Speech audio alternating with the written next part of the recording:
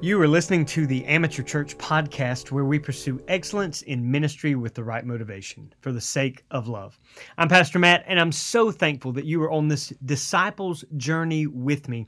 As we've been reading through the Old Testament this year, we are now in week 34 of this year, and that means that we are reading more of the minor prophets: Obadiah, Jonah, Micah, Nahum, and Habakkuk. Yes, 5 different books this one week. And so we've got a lot to do, especially today, as Mondays are always our theology days. What can we learn about God? What can we learn about mankind? And what can we learn about our relationship with God through Jesus Christ? I want to simply remind you about the purpose of the Amateur Church podcast. We exist as a call for everyone who is tired of church being a programmed organization. You see, the word amateur simply means to love what you do. And I want to be an amateur, at least in the sense that how I lead, preach, and serve is based on love. First, I want my love for Jesus Christ to be my motivation, and then my love for others, including you, to help me in my study of the Word to shepherd you well and to steward this great Word of God every single day. Again, this is not a push to become lazy or unskilled in my ability or your ability, but I actually believe that when we get back to being amateurs, loving Christ and loving each other and loving His Word, we will see a greater excellence in our lifestyle. So thank you for joining me as we are going through these 5 books of the minor prophets, or what we saw last week as the book of the 12. These are the next 5 books. We want to look at what they mean and how they apply to our lives today. So I'm going to try to sum up each book really today, and then we're going to walk through them this week based on devotion questions, evangelism, apologetics, and then how we worship them. And so I'm going to give an overview of each one. Some will be shorter than the other because than others, because we might focus a particular day on, for instance, the book of Jonah. I can already tell you we're going to look at evangelism from the book of Jonah, so I won't spend much time on that today. But let's go ahead and jump in. We start with one of the shorter books of the Bible, the book of Obadiah. It is only one chapter, 21 verses, and yet there is so much in here. Obadiah means servant of Yahweh. And the date that most scholars ascribe to it is most likely 587 to 586 BC. So at the fall of Judah, when they're going into captivity in Babylon. And Obadiah is actually a vision to Obadiah, or of Obadiah, concerning Edom. So it's not even to Israel or Judah, it's actually about Edom. And this is what makes it unique. It has everything to do with this kinsman or kin group of Israel. Edom comes from Esau. And so in order to understand this particular vision, you've got to go all the way back to Genesis chapter 25, verse 23, and understand the strife between Edom or Esau and Israel or Jacob. Listen to Genesis 25:23 as God speaks to Rebekah, the mother of Jacob and Esau. He says, verse 23, the Lord said to her, 2 nations are in your womb. 2 peoples will be separated from your body, and one people shall be stronger than the other, and the older shall serve the younger. And this began a competition and jealousy between Jacob and Esau, and we know from the book of Genesis, we studied this earlier this year, how that continued and grew them apart.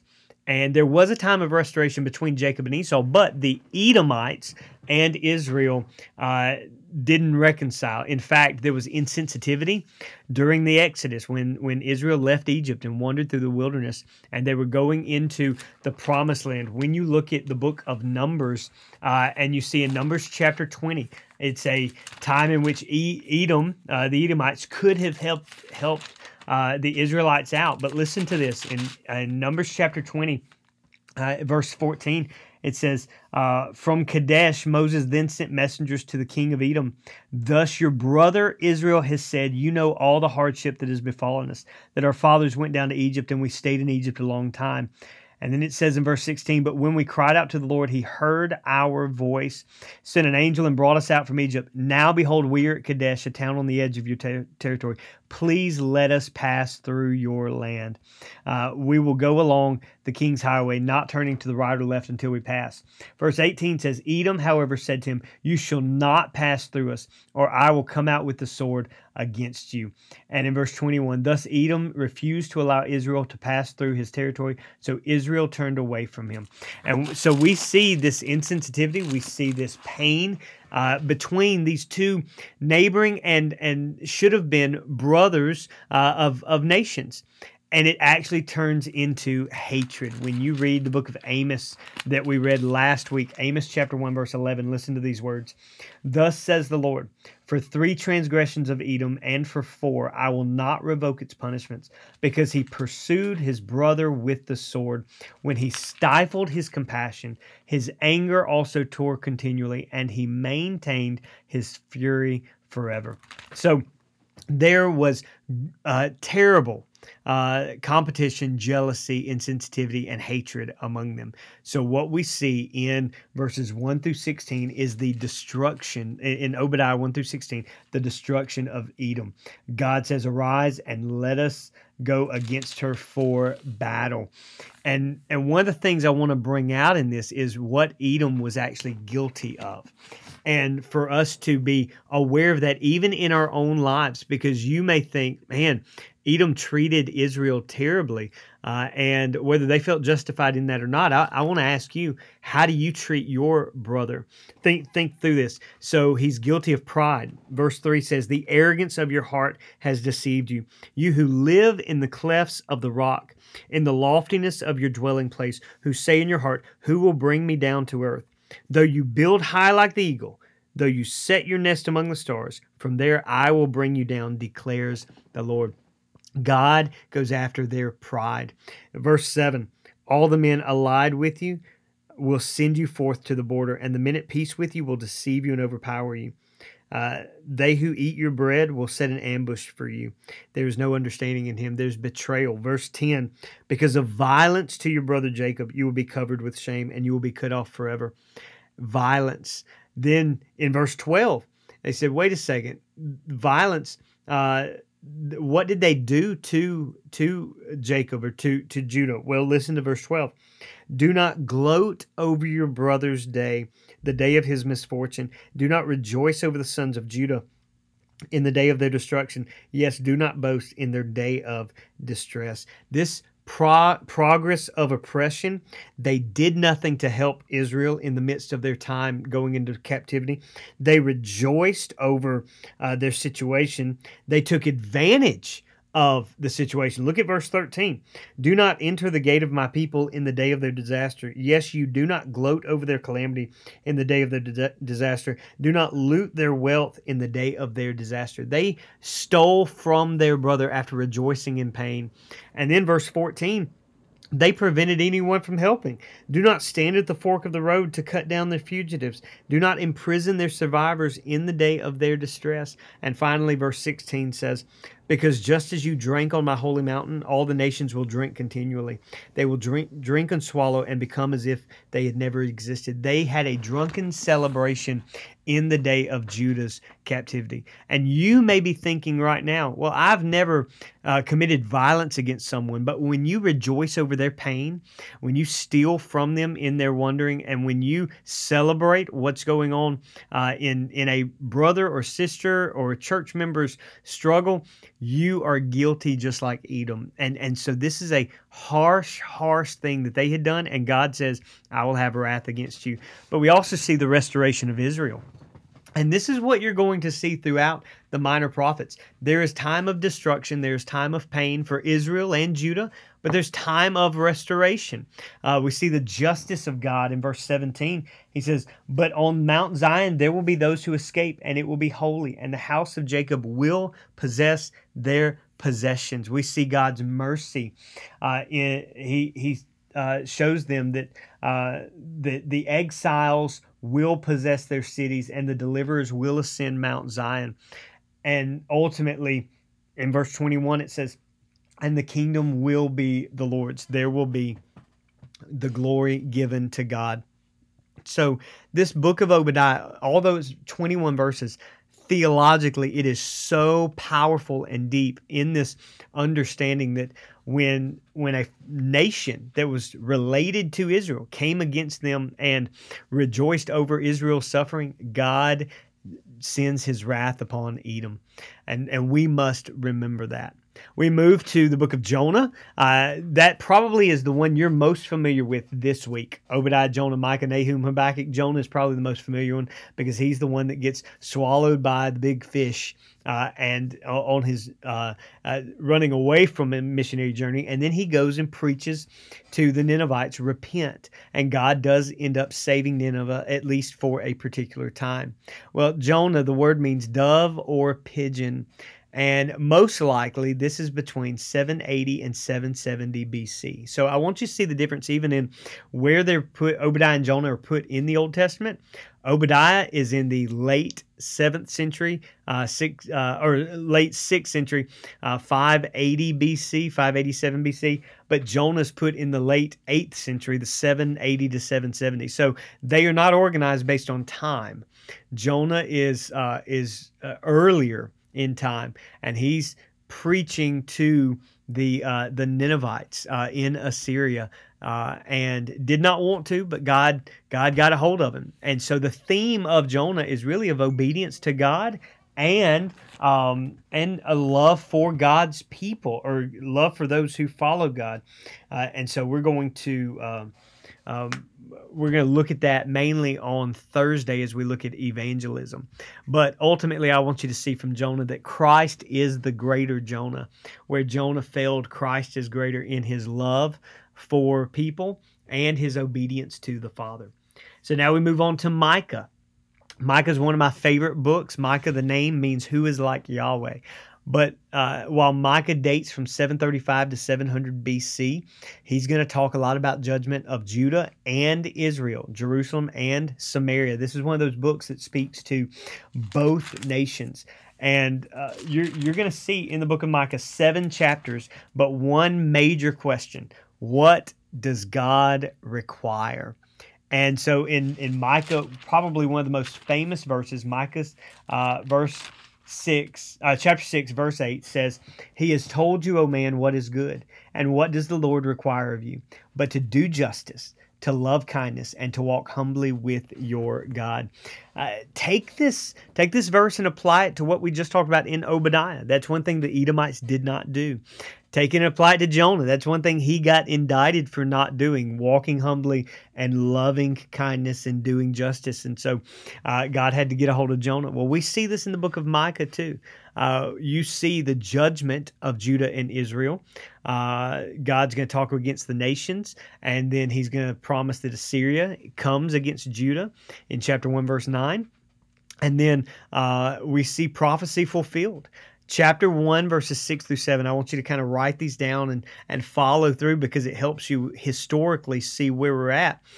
Chapter 1, verse 6 through 7 talks about the fall of Samaria in 722 BC. Listen to these words. Micah chapter 1, verse 6 says, "For I will make Samaria a heap of ruins in the open country, planting places for a vineyard. I will pour her stones down into the valley and will lay bare her foundations. All of her idols will be smashed." Well, that took place when Samaria fell in 722 BC. That was the fall of Israel. Then we see the invasion of Judah in 702 BC. Chapter 1, verse 9. Says, "For her wound is incurable, for it has come to Judah. It has reached the gate of my people, even to Jerusalem." And so there's historically evidence for that backs that up. But then ultimately we see just 120 years later, almost in 586 BC, the fall of Jerusalem. Look at Micah chapter 3, verse 12, as it speaks of this and prophesies this. "Therefore, on account of you, Zion will be plowed as a field. Jerusalem will become a heap of ruins, and the mountain of the temple will become high places of a forest." And so Micah prophesies that will take place, and it did in 586. We see in chapter 4, verse 10, the result of that. writhe and labor to give birth, daughter of Zion, like a woman in childbirth. For now you will go out of the city, dwell in the field, and go to Babylon. There you will be rescued. There the Lord will redeem you from the hand of your enemies. So what we see is a promise, first of captivity in Babylon in 586. Again, 140 years almost before it took place. Micah is promising that, prophesying that. But then we also have the promise that they would return from captivity in chapter 4. And then Micah chapter 7 verse 11 says, it will be a day for building your walls. On that day will your boundary be extended. Verse 14, shepherd your people with the scepter, the flock of your possession, which dwells by itself in the woodland. In the midst of a fruitful field, let them feed in Bashan and Gilead, as in the days of old, as in the days when you came out from the land of Egypt. I will show you miracles. And so we see just a beautiful promise that God was going to restore them.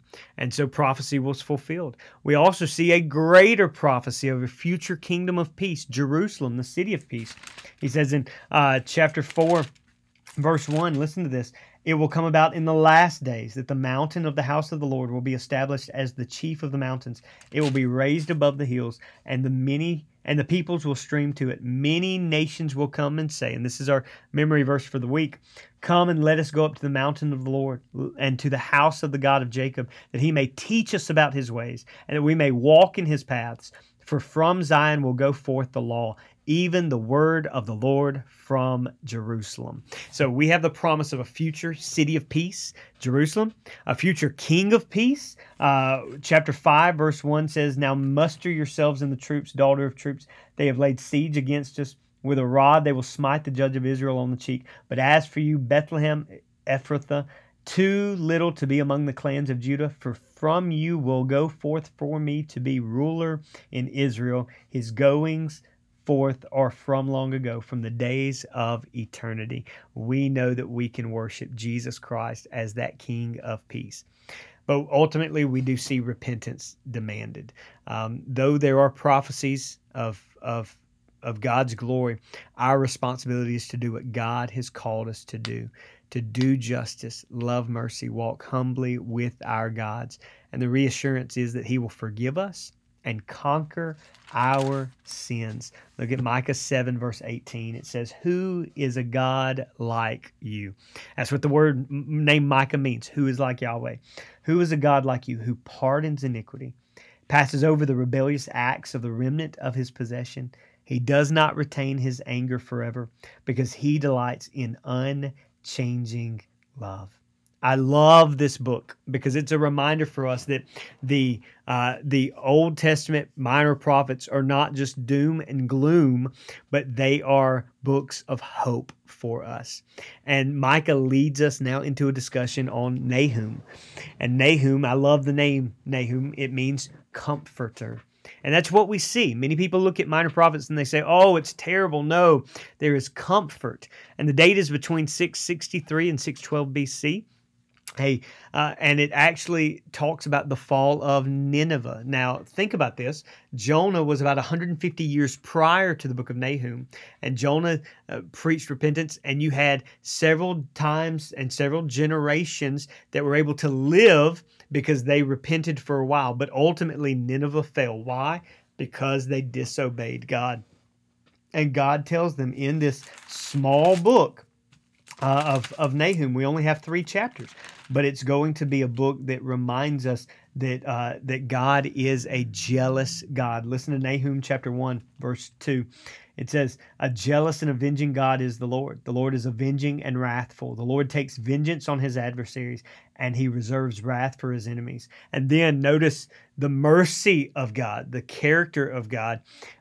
Says, the Lord is slow to anger and great in power, and the Lord will by no means leave the guilty unpunished. So we see that he is a jealous God, but he is also a patient God. God doesn't just respond in quick temperament, in a quick temper. He responds with love. And he promised in Nahum chapter 3, listen to this, verse 15, their fire will consume you. The sword will cut you down. It will consume you as the locust does. multiply yourself like the creeping locust, multiply yourself like the swarming locust. There would come a destruction, complete destruction. But God allowed them time to repent. Why? Because He's a jealous God. He's a patient God. But listen, He is a righteous God. When we read Nahum chapter 1, verse 15 says this, "Behold, on the mountains the feet of him who bring good news, who announces peace. Celebrate your feast, O Judah." And so there's celebration because our God is righteous and He is good. Verse 7 says, "The Lord is good, a stronghold in the day of trouble, and He knows those who take refuge in Him." This is a promise for us that yes, while God brings wrath, He also brings comfort. Remember, that's what the name Nahum means. He is jealous, He is patient, He is righteous, but He is merciful. He is the comfort to those who trust in Him. And that's a reminder of all these Old Testament prophets that they give us. Wrath is coming, judgment is coming, but joy and comfort is coming if we trust in the Lord. We close out our fifth Old Testament prophet today in this theological journey, and the book is Habakkuk. Now, Habakkuk may be a book that you've not really focused on. It's a short 3-chapter book, but one in which God shows up and really declares His wrath through the Babylonians, and yet shows us his love for mankind, His love for His people, and a way of escape if they would lean on Him.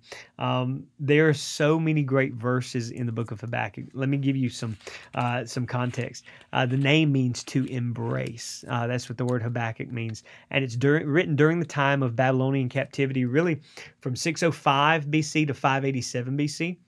And so it's during the first deportation to the third and final deportation to Babylon. So the first 15 years or so. And notice how it opens. Notice what Habakkuk says. "The oracle which Habakkuk the prophet saw," this burden. "How long, O Lord, will I call for help, and you will not hear? I cry out to you violence, yet you do not save. Why do you make me see iniquity and cause me to look on wickedness?" This is a question that Habakkuk has. God, why is there a burden? Why do you show us our iniquity and the iniquity of the enemies?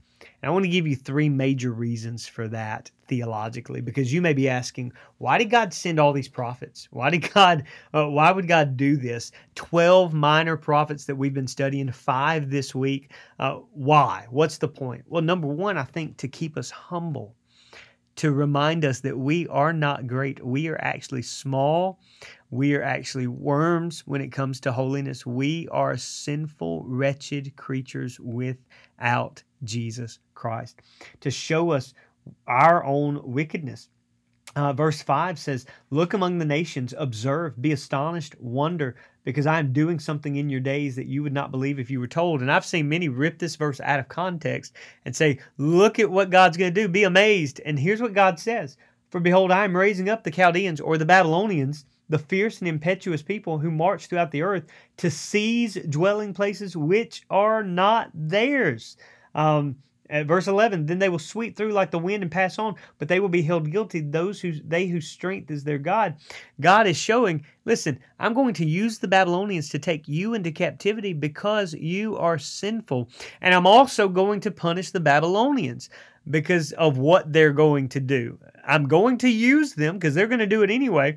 And then I'm going to confront them and crush them. God can do this. Why? Because He is righteous, He is pure, but we are sinful. So it's to keep us humble. Why does God show us the iniquity throughout these minor prophets, especially Habakkuk? Second, to keep us pure and submissive to Him, to lean on Him. As we see in the book of Habakkuk, Habakkuk is sharing. Chapter 2, verse 1, "I will stand on my guard post and station myself on the rampart. I will keep watch to see what He will speak to me and how I may reply when I am reproved. And then the Lord answered me and said, record the vision and inscribe it on tablets that the one who reads it may run." Well, what does He mean by this? He says, record the vision, see it, then inscribe it, speak it, and then apply it, that the one who reads it may run. There are reasons that God allows us to see our own sin, to see that we need to walk in His truth. That's the only way we can stay pure with Him, as the water of the Word washes us, and the power of the Holy Spirit. And then finally, to show us the value of salvation. I love chapter 3 of Habakkuk. There are just so many things he actually prays, so many things that he brings up in this prayer. Listen to this. He says, "O Lord, revive your work in the midst of the years. In the midst of the years, make it known. In wrath, remember mercy." And then he just prays to God. He says, God comes from Teman and the Holy One from Mount Paran. His splendor covers the heavens. The earth is full of His praise. His radiance is like the sunlight. And then at the very end, verse 18, yet I will exult in the Lord. I will rejoice in the God of my salvation. The Lord God is my strength, and He has made my feet like hinds' feet and makes me walk on my high places. I love these Old Testament books because they are reminders for us that God is good even in the midst of our sinfulness, and He brings salvation through His Son, Jesus Christ. I know today was a lengthy episode, but as we covered 5 different books, I pray this week as you look forward to it and read it, that it would be one of comfort and encouragement, and that we would exalt Jesus Christ. I love you. I'm praying for you. Stakes in the ground.